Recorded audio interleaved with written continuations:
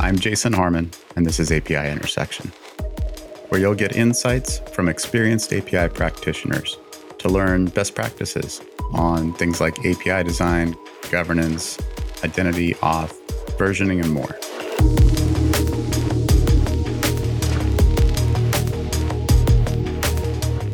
Thanks for tuning in to API Intersection again. Today we're here with Michael Hibay, I didn't screw up your name hopefully, who is currently a senior engineering manager at Capital One.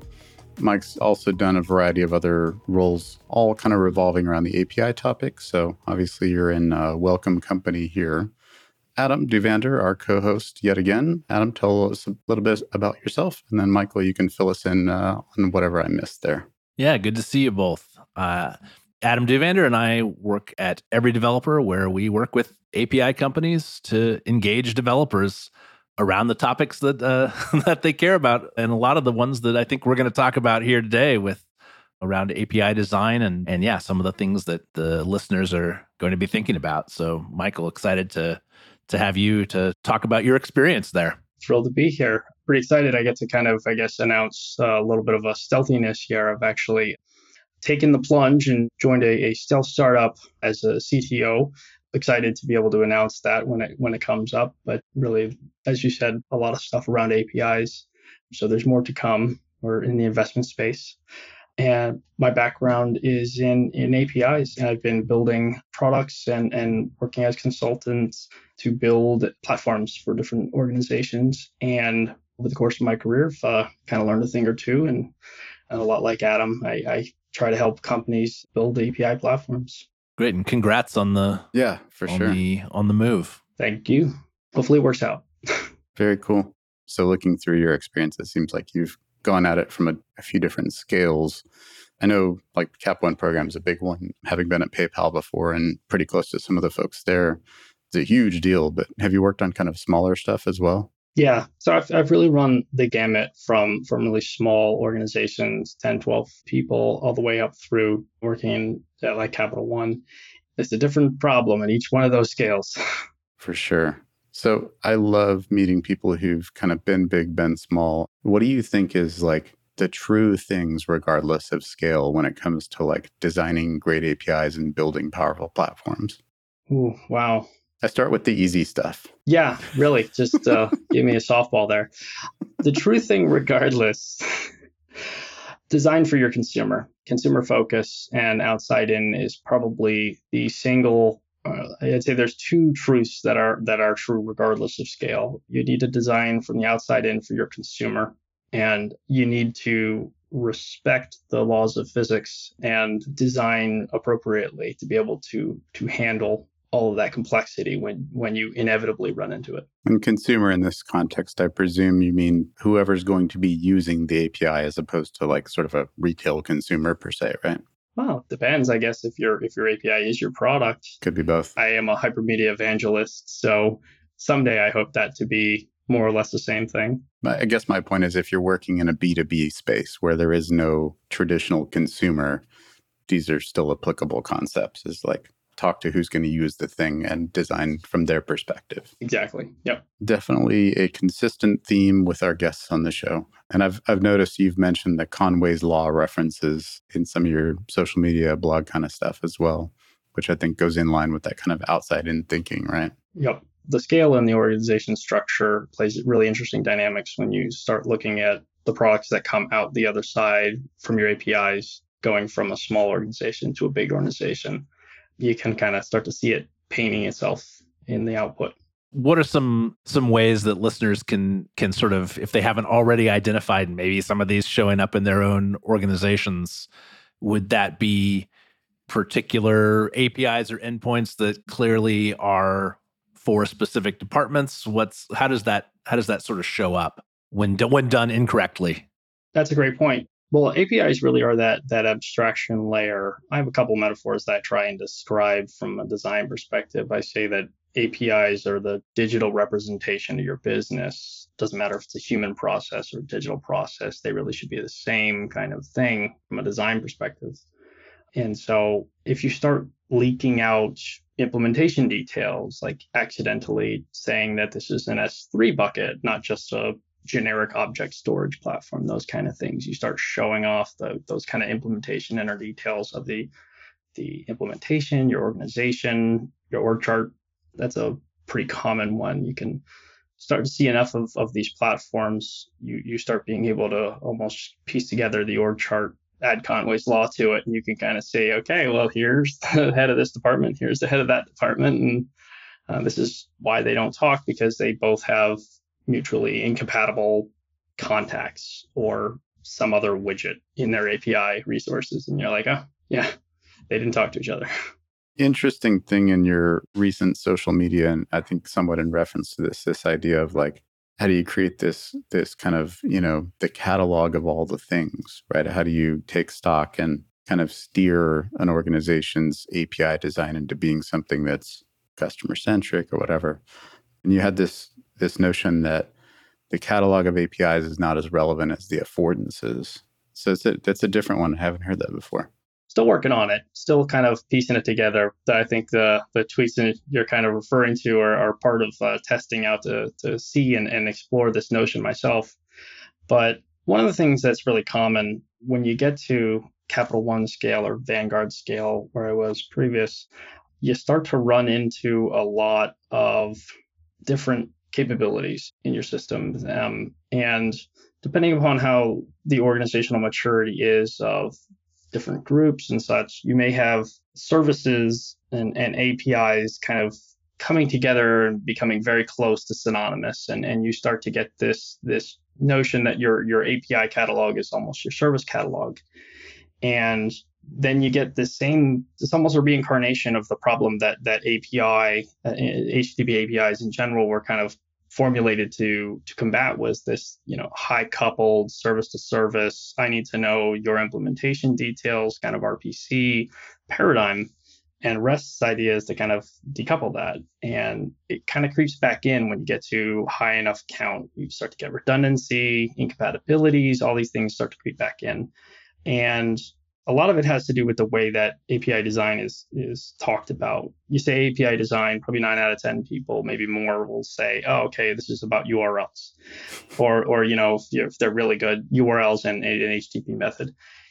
But in this case, it's really something much more than that. Semantically is the interesting part, right, from a consumer perspective. What is it that I'm trying to accomplish? If I'm trying to add a contact, does it matter if I'm trying to add a contact to a user profile or an organization? Really, it's the same kind of capability. That's really the affordance. The URLs and the target resource is really just a part of that whole picture. It's not the whole thing. And so that's the kind of notion that I'm looking through right now, is to try and figure out what's the real appropriate abstraction to talk about design from. So see if I can help decode for listeners a bit, because I think there's some pretty heady stuff in there. Sure. First of all, the notion of affordance, I have to presume that you're taking this somewhat from Amundsen's perspective on kind of linking and the design affordance, meaning you kind of get something for free when you do something else, more or less. Similar. Maybe I'm saying it wrong. You say it better than I would, I'm sure. I should have defined it before I used it. You're correct here. That's right. I would say what I refer to in affordance to kind of help people understand the abstract concept is it's a potential capability. And it's a potential capability out of any particular context. Like I said before, a user profile can have the affordance, but so can an organization, right? Just making something up. And the affordance of add a contact isn't defined because it's in one of or both of those contexts, right? It's a potential capability that exists and it is something that you can do, right? It's a potential capability, some action you can take devoid of and absent from that resource itself that you're talking about. Right. So I guess in some simpler terms, the contact is a reusable notion amongst a variety of other kind of use cases or kind of resources. And beyond reusability, I think you're also addressing to some extent the innate kind of bounded context that implies underneath that API, that you could have a big catalog of contacts that are used in a variety of different contexts, but build it essentially stored one way, one place that's decoupled from everything else. And I know implementation is supposed to be part of API design, but I think I'm trying to kind of maybe tease along like why. Why is that so important? That's actually kind of one of the things that is there. And it's less about an actual concrete thing. You'll have, static API documentation, which will kind of make this thing a more concrete thing. And you'll say this is the user contacts, collection, and this is the organization context collection. The added context is really, well, you touched on bounded context. So let's kind of go at that. So that's from domain-driven design, that kind of concept of bucketing from a group's perspective or shared perspective of a particular thing. In a lot of places, that's used as the context of the resource itself.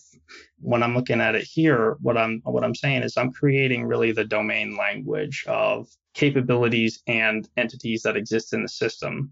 And you can bind a capability to an entity, but the capability kind of exists separate on its own. And that's really the affordance. Now you're speaking my language. I think the notion, and Adam, we've heard this before, that there's this idea that there's kind of a language that's pervasive across a platform, that if you don't have that part nailed down, then you can't talk about anything else or how they relate.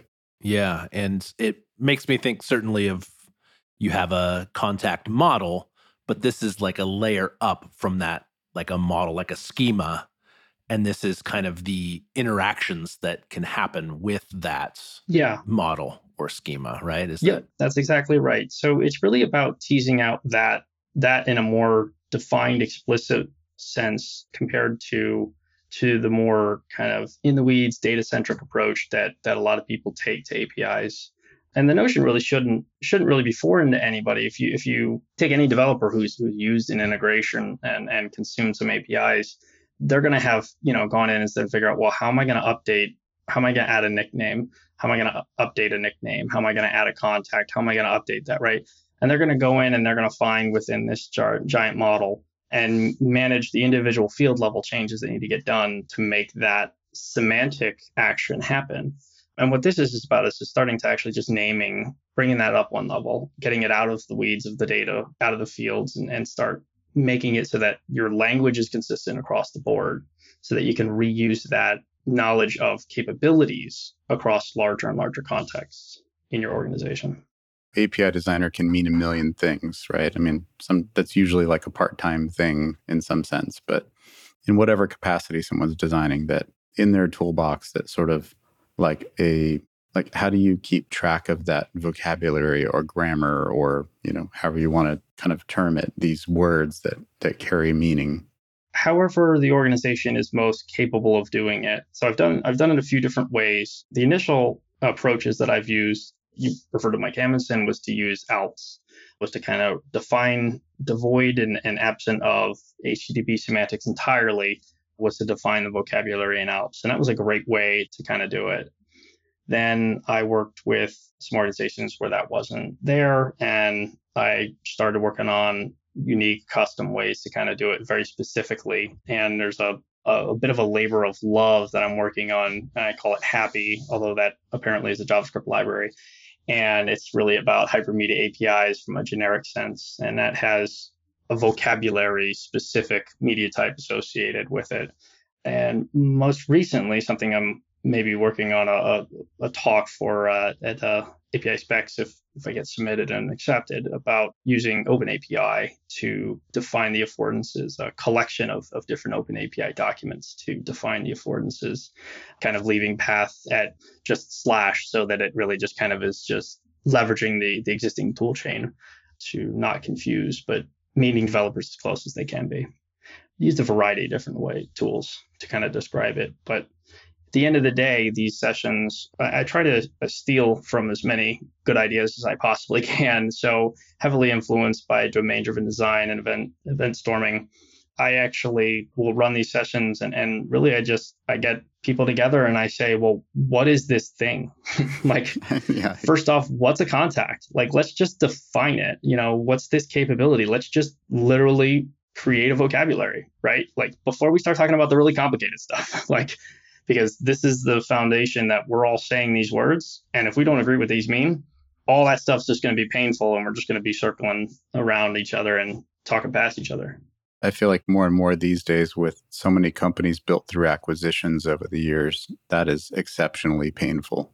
I think I've told the story on here before with other guests that when I was at Expedia Group, you take a word like itinerary, across the different types of travel, whether that be in a car or a train or a plane and across these different platforms that all came together under one umbrella. Like that word had no meaning. Or had all meaning. Right. It did not have one consistent meaning. So, I mean, there was 50 cases like that. So I couldn't agree more. I'm super intrigued by this notion of using OpenAPI as a way to keep track of those things. And I don't want to spoil your talk proposal here, but I'm impatient. Is there any example you've seen of this done before? Or is this just something you're experimenting with? Well, it's there aren't going to be any publicly available versions or examples of this, but in the last couple organizations that I've been working with, it's just something that I've been working with internally with developer teams to kind of tease out these kind of capabilities. And there's a lot of really good reasons as to why it's important to do it this way. But the biggest thing is that you got to meet developers where they are and where their tooling is, because they're not gonna start from scratch and go to this entirely new process. So I guess I'm maturing and coming off my ivory tower, maybe ivory step, maybe, and just kind of bringing the solution to where developers are.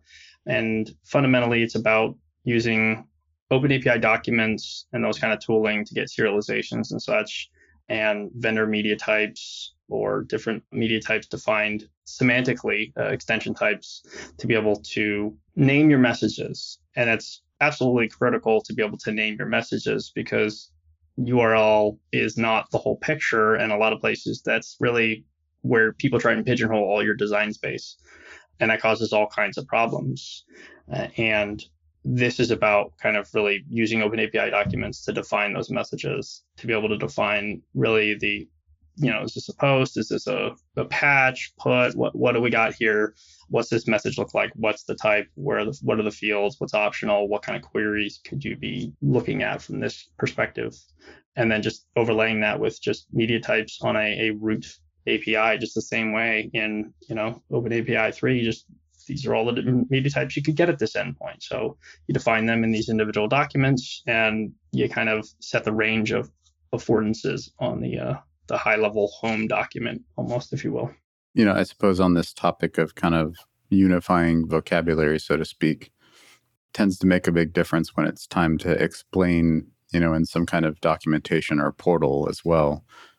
Curious with a lot of this kind of media types and affordance link stuff, have you seen examples of where that's kind of done well in documenting it? Because I feel like a lot of hypermedia approaches have struggled on documentation beyond the self-obviating notions, in the responses and stuff. I'm a hypermedia enthusiast, but I think I'm a bit counter to some of the norms of people who would call themselves those.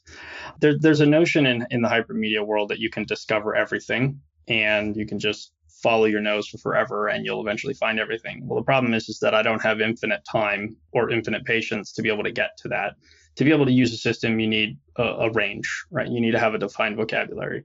That really is the whole point. So the hypermedia, you need to have that defined range. And so I find that this is kind of this halfway point between kind of these two camps who are, vehemently owning their position. You don't need hypermedia, or you can only do hypermedia. It's just fine. Just document the hypermedia and give them static docs for whatever's in your system. It doesn't have to be, the people who want to take advantage of the fact that they don't need to code for anything can. The people who don't, just generate and whatever, you're fine. And I think that's kind of the spirit of why I want to use OpenAPI to kind of do this, is because it bridges. You get both audiences. You get the ability to kind of meet them where they are, where they want, and you can start nudging them in the right direction to get things done. Yeah, it's been neat to see since the Linux Foundation took over the Swagger thing and kind of became OpenAPI initiative. I was on that kind of initial group to see it's become the lingua franca of lingua francas of, describing the HTTP interactions that, I don't think everybody loves it, but it's definitely becoming something pretty portable in a lot of places. That's a good starting point versus, something more bespoke. Yep. You get as much out of it as you put into it. Well, I think now that we've established some of the concepts that you were laying out, and I like your pragmatism there at the end that, the middle solution is probably the best one. And I tend to be in the same camp, is like when, I'm thinking about what are the things that I go find to learn about. Your original point was, maybe it shouldn't be a bunch of endpoints. And you described it as affordances, but like in our example before, would that be the contact? Would that be the user? Would that be, these base concepts, and then learning how they link together as a kind of an outcome of learning those things? It's a bit of sleight of hand. So when you start with these language as a concept, actually what you get is that communicating with an API using Hypermedia is really no different than having a conversation. My first ever venture into public speaking was a talk about human design and human speaking computer systems. And if you can define the language, then humans and machines can use the same language. If you have to interpret it as a human, the machine can't use it. You'd have to try and code your language into it. So this is really the meeting ground where you define your, let's just kind of say your nouns and verbs. You define your language. It's limited, right? But it actually gives you enough to say, this thing has this capability, right? And then the final piece is something like an open API document where it says, and you do it in this context, right? Like, so it's you have these design time concepts, right? Where a thing and a capability, right? And then you say, and this is where you exercise it, right? Like, this is where you tie it to the real world, something that can be executed. Was that RESTfest by chance? I was just Googling while you're talking. RESTfest 2017. It was in Portland. Adam, you were actually one gave the keynote that. Okay, that would have been API Strat. API Strat. Strat is the word that wouldn't come to mind. Yes. Yeah, the perennial favorite, which I guess now is API specs, right? Mm-hmm. I'm going to go back to one of my common refrains on the show here as well and go somebody just really getting into building APIs and all this stuff, just spent 20 minutes hearing us go through all this heady stuff. Like, how do I get started? How do I take all that and make it practical? And I'm coming up with the list of stuff I'm going to build. What should I be starting with? What should I be showing the people around the company or my customers? What should they see? Well, I don't think you're intentionally plugging this, but some tool like Stoplight Studio, some tool like that where you can keep yourself out of the weeds of the API. For a developer who's getting into this, I learned this lesson because I'm stubborn and it's a particularly hard-headed, but stay out of the details of the code, stay out of the details of the system. What you're trying to do is build a way that two things can talk to each other. So first start defining your concepts, what things and what capabilities are. I gave a talk at RESTfest last year. I mean, time doesn't exist. And it's basically just API design in 3 steps. And I go through, it's 3 simple questions that you want to do. You want to answer what thing, you want to answer what are you trying to accomplish, and whose responsibility is it to do that within that system. Those 3 questions, keep asking, more specific versions of those questions will get you it. But you need to start with that language, that set of things and set of capabilities. And it's remarkable how many problems that you'll find you have 3, 4, 5 different solutions for the same thing. And that will save you so much time and it will get you started so faster to just have a good idea of the range of stuff you're talking about in the first place. And for the record, yes, I am CTO at Stoplight. Yes, the show's brought to you by Stoplight. But I think that's the first time we've had anyone call me out for trying to implicitly plug it, and I wasn't. Well, I'm not calling you out. I'm giving you a free one on your show. No, it's definitely what we do. But we do the show because I love geeking out on this stuff. So I wonder along those lines of someone getting started, if we can go back a little bit to that idea of API catalog or service catalog not being the fit.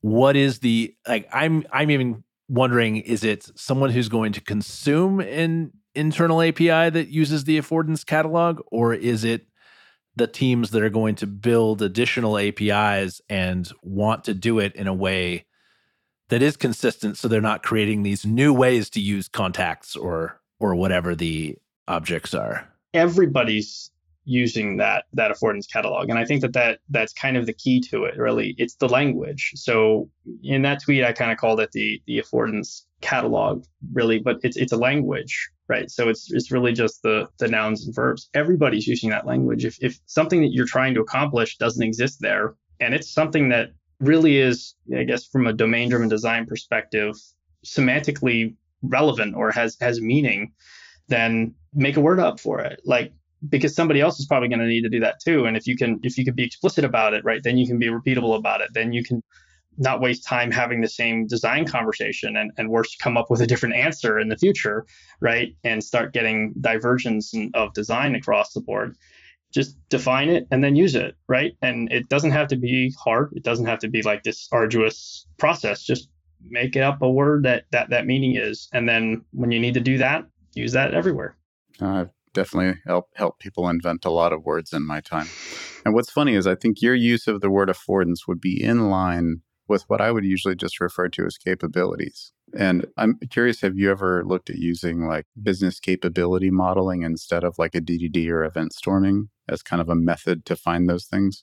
Yes. And I actually invented a facsimile of it at one point without ever having read it. And then somebody's like, oh, you like that? And they're like, oh, yeah, what's that? So here, go read that. Like, oh, no, I just figured that this kind of made some sense.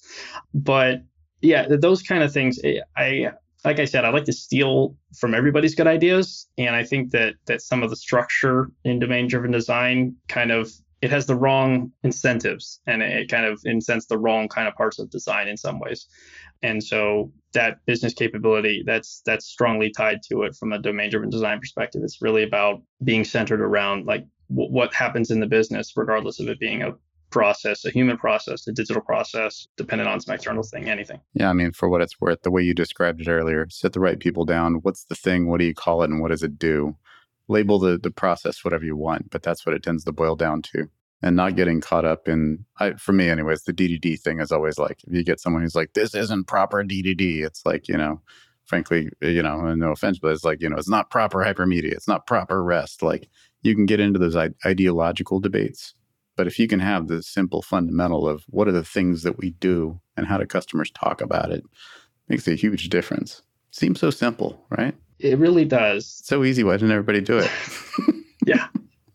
Famous last words. It's very simple to make those statements, very hard to kind of maintain the discipline to kind of do it. But I'm one of those ones who probably will shade a little closer to this isn't proper REST, not because I don't want you to do whatever it is you're trying to do, but because there's a very awesome capability that comes with REST when you start including hypermedia that doesn't exist when you do CRUD or any other facsimile of non-REST, HTTP APIs. And it's that you invert the control. You completely invert the control of the interaction in the entire conversation. When you are building HTTP APIs without hypermedia, at the end of the day, the server is in control, but has to trust and then do a lot of work to validate and expose the capabilities of what somebody as a consumer of that service wants to do. And that's really a lot of waiting on the developers to kind of support the capabilities that you want and such. And if you define your capabilities ahead of time, right, instead of having to find out, does this, I don't know, let's say a rocket, right? So we have a resource that's representing a rocket I'm a space nerd, so that's fine. And it has the capability to lift off. Well, if I'm going at this from a data perspective, I have to figure out what you mean, right? In order to look at the data to figure out what are the key elements to be able to define whether this rocket has the ability to lift off, right? Is it going to be successful or not? And I have to kind of emulate your implementation internally. But when you add hypermedia, it flips that entire relationship on its head and it says, oh, well, you just sent me the link that says it can lift off. It has the affordance, the capability to lift off, the potential, because you sent me it. I know, at least when you sent it, it had that capability, so I can just do it. So it allows you to just completely invert that control, the relationship, and the responsibility. You internalize it in servers. So that's one of those things that I'm kind of a staunch advocate for, is because a lot of people will decry and say, well, REST is bad, or GraphQL forever, or gRPC, or whatever their preferred tool is.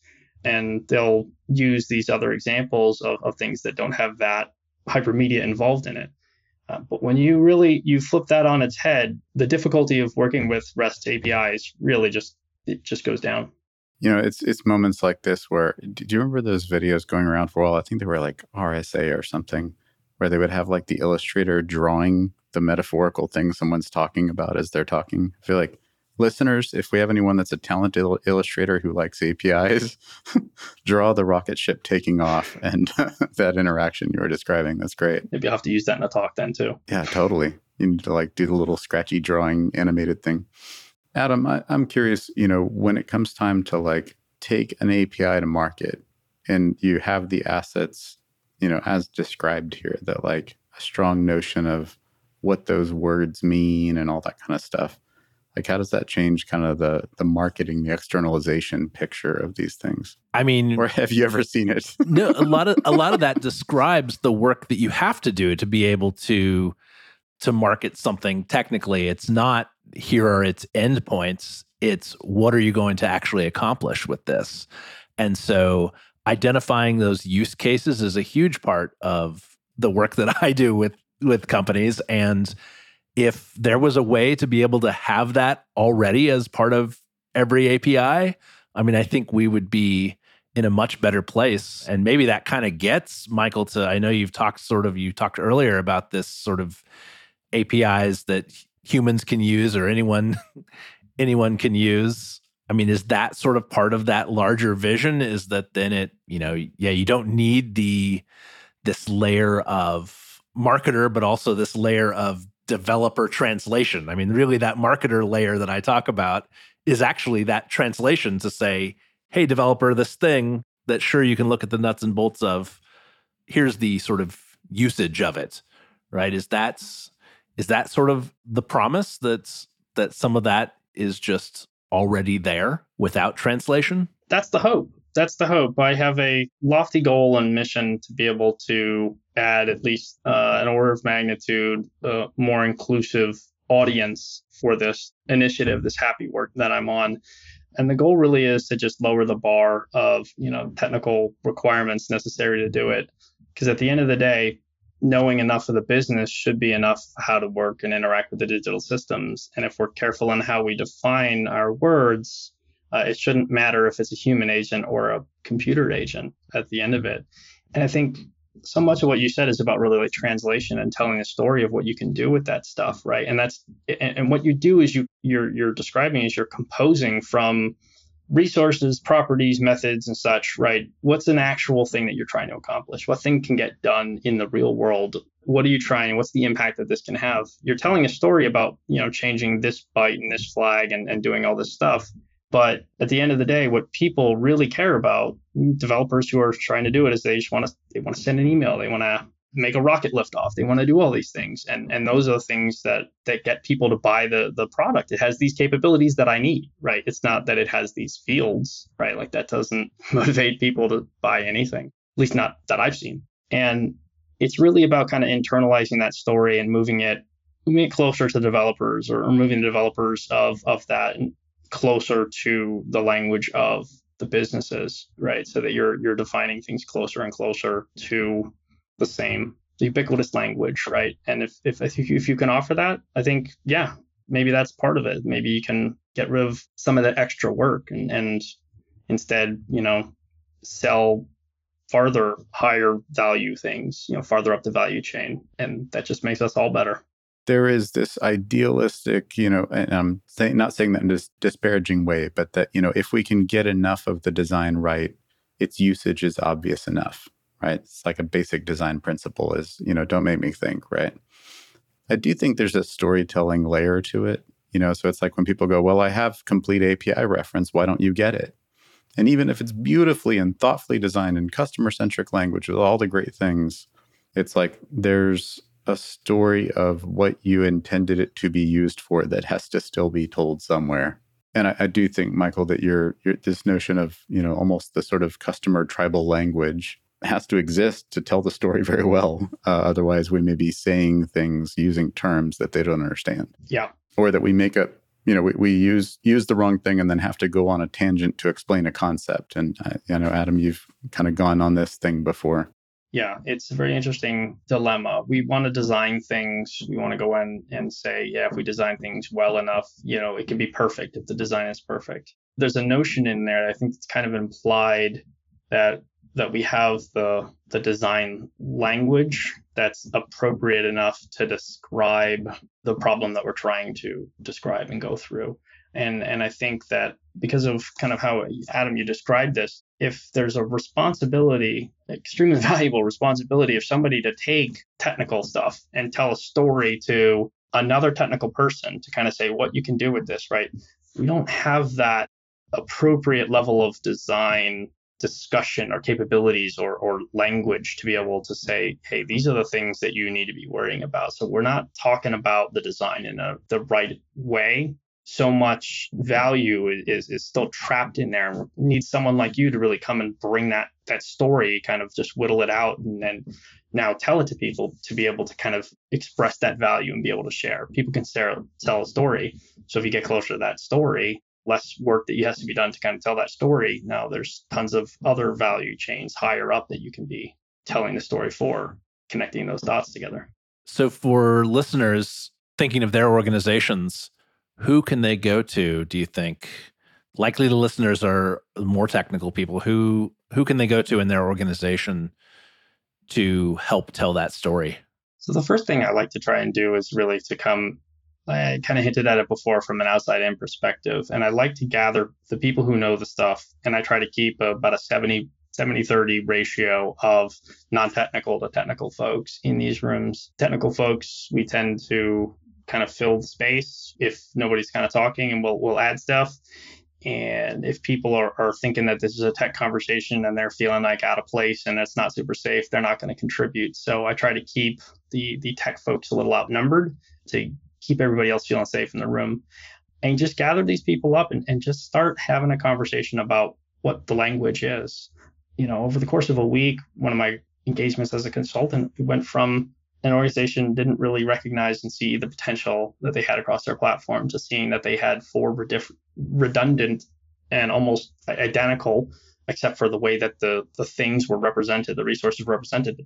They had 4 identical stacks, right? Like of like in this manufacturing pipeline of here's the here's the manufacturing, here's the sales, and here's the operations. And it was like just repeats of it. Just have these conversations with people across the organization and just something as simple as defining words and defining those capabilities, and you'll start to have really powerful conversations, which can drive these API design stuff, these initiatives really far with a lot of value. What I hope for with some of the topics like this is that we end up with folks who aren't maybe as technical listening in to realize that this process of designing, I think it's not just API design, it's designing platforms, is very much an all hands on deck kind of exercise. And if it's treated as just a technical implementation detail, that's kind of when things go sideways. So I love that perspective, Michael, of, including more, kind of customer facing type people in the room to kind of keep it honest. So we don't end up making assumptions about how it's implemented today. Because to some extent, we're describing what we want the future to be, right? You hit the nail on the head. That's exactly it. I loved everything you said there. You don't want to be mired in what exists now, right? Because you're already there. You want to talk about the future, the vision. You implement those you implement your API, your languages with services and products. And ideally, if you can plug and play one that doesn't work, you can do something else, right? But you're really talking about a language and a contract. So you want that contract to be what you want, right? Like you don't want to settle with the contract, right? Figure out how to make the implementation meet the language, right? Don't try and figure out how to make a language that meets your implementation. Do you find that sometimes when you kind of come up with this, this is the grand vision for the future of what we want things to look like in this abstract, catalog of terms and an API that doesn't really exist yet, written in spec, that there's sort of pushback from the engineering side that, this is too far, or this is, too far from our current reality? Generally, getting it to a spec level would be a very ambitious thing. Usually it ends up being something like on a whiteboard here, just a list of words and then capabilities. And then, if we're lucky, then just a list with affordances that are bound to capabilities. It's usually actually more difficult to get the technical folks to kind of buy in that the words and coming up with this language has value and meaning because it's not code. So that's usually the more difficult kind of process, is getting the technical folks to not ruin the mojo and kind of say, oh, well, this isn't getting anywhere. I don't have any idea what this architecture should look like. I have no idea what my microservices are, just all these things that they'll bring into play here. That's usually the hard part, is to get the technical folks there. Once the room gels, though, then it's really all about defining these words, and you get these awesome conversations about your example with the itinerary. Like that was just spot on, right? There's so many definitions, right? That there is no definition, right? It's just it means everything to everyone, and how is that helpful, right? It's not. So let's just come up with one that we agree on, and we'll all use it, and eventually we'll be able to support that, or we'll figure out how to get there. But it's a shared goal, a shared vision. That's the magic. Yeah, and by the way, that whole thing did lead to great discussions that I probably shouldn't say too much about, but I'll just say, like, new words, new concepts, and new places. It's like sometimes the word can be like, somebody described it once as like the field of dry bones, right? Like it's got a history to it. It's the place that you don't want to return to, right? Something where something bad happened once. We don't go there anymore. And when you just kind of go, I get it. That's what it used to mean. And sometimes you can make it over the hump and go, this is what it means now. But a lot of times you really need a new construct, a new term to kind of contain the thing. And sometimes just changing the language can change the whole discussion and give a new place to kind of breathe life into it. I too find wonder in those moments. Well, that feels like a great closing point to me. I guess, Michael, any other kind of parting thoughts you want to leave us with? We touched on so much stuff. I think there's a lot of questions that were for kind of the intro or beginner developers. And let's go one further and say, hopefully we have an audience that's really just more in the business and product side of the or the field, and say, don't be daunted by the technical details and the specifications. I can spout RFCs to you all day, but at the end of the day, what really delivers value is about understanding the concepts and the capabilities that you're trying to offer, being consistent with those capabilities across your platform, across your design for your entire platform. And any amount of effort that you spend to consolidating that to a consistent language that's capable of understanding everybody's context and the needs of their use of those things will pay in dividends. It may feel like it's not worth it, but it will save years of work down the line. And so spend time on defining the things that you want to have and the things you want to do first before you worry about what it looks like on HTTP or even opening up a spec document. Well said. Thanks for joining us today, Michael. I really appreciate it, and can't wait to hear more about what you got going on next. Adam, any parting words from you? I'm inspired by the idea that it doesn't have to, what feels like a large project doesn't have to be that big if you get the right people in the room having the conversation. And so that's, I think, my big takeaway here. Where can people find you? Do we do that? Mostly on Twitter, mostly talking about APIs. I have a blog, michaelhibay.com, or blog at michaelhibay.com. Yeah, something like that. You'll get me on Twitter at HibayMJ. And we'll have links to that. So we'll all go listen to your rants on Hypermedia and bounded contexts and everything else. That's the perfect word for them. All right, thanks, guys. Have a good one. It was a pleasure. Thanks for listening. If you have a question you want to ask, look in the description of whichever platform you're viewing or listening on, and there should be a link there so you can go submit a question, and we'll do our best to find out the right answer for you.